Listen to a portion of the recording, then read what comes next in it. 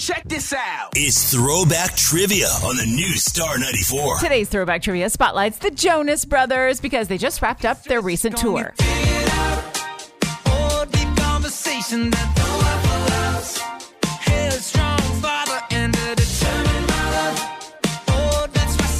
We try to kid each other, but you know it's always love. At the last stop, they announced they're already planning a 20th anniversary tour for 2025. 20th anniversary for the Jonas Brothers? That's crazy. Back in 2005, they started touring on their own, and they got an opener spot on a bigger boy band tour. So that's your Throwback Trivia. Who did the Jonas Brothers open for? Was it NSYNC, Backstreet Boys, or One Direction? Take a guess, then stick around and see if you're right. I'll be right back after this quick break with the correct answer here on Star 94.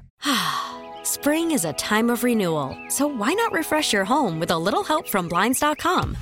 We make getting custom window treatments a minor project with major impact. Choose from premium blinds, shades, and shutters. We even have options for your patio, too.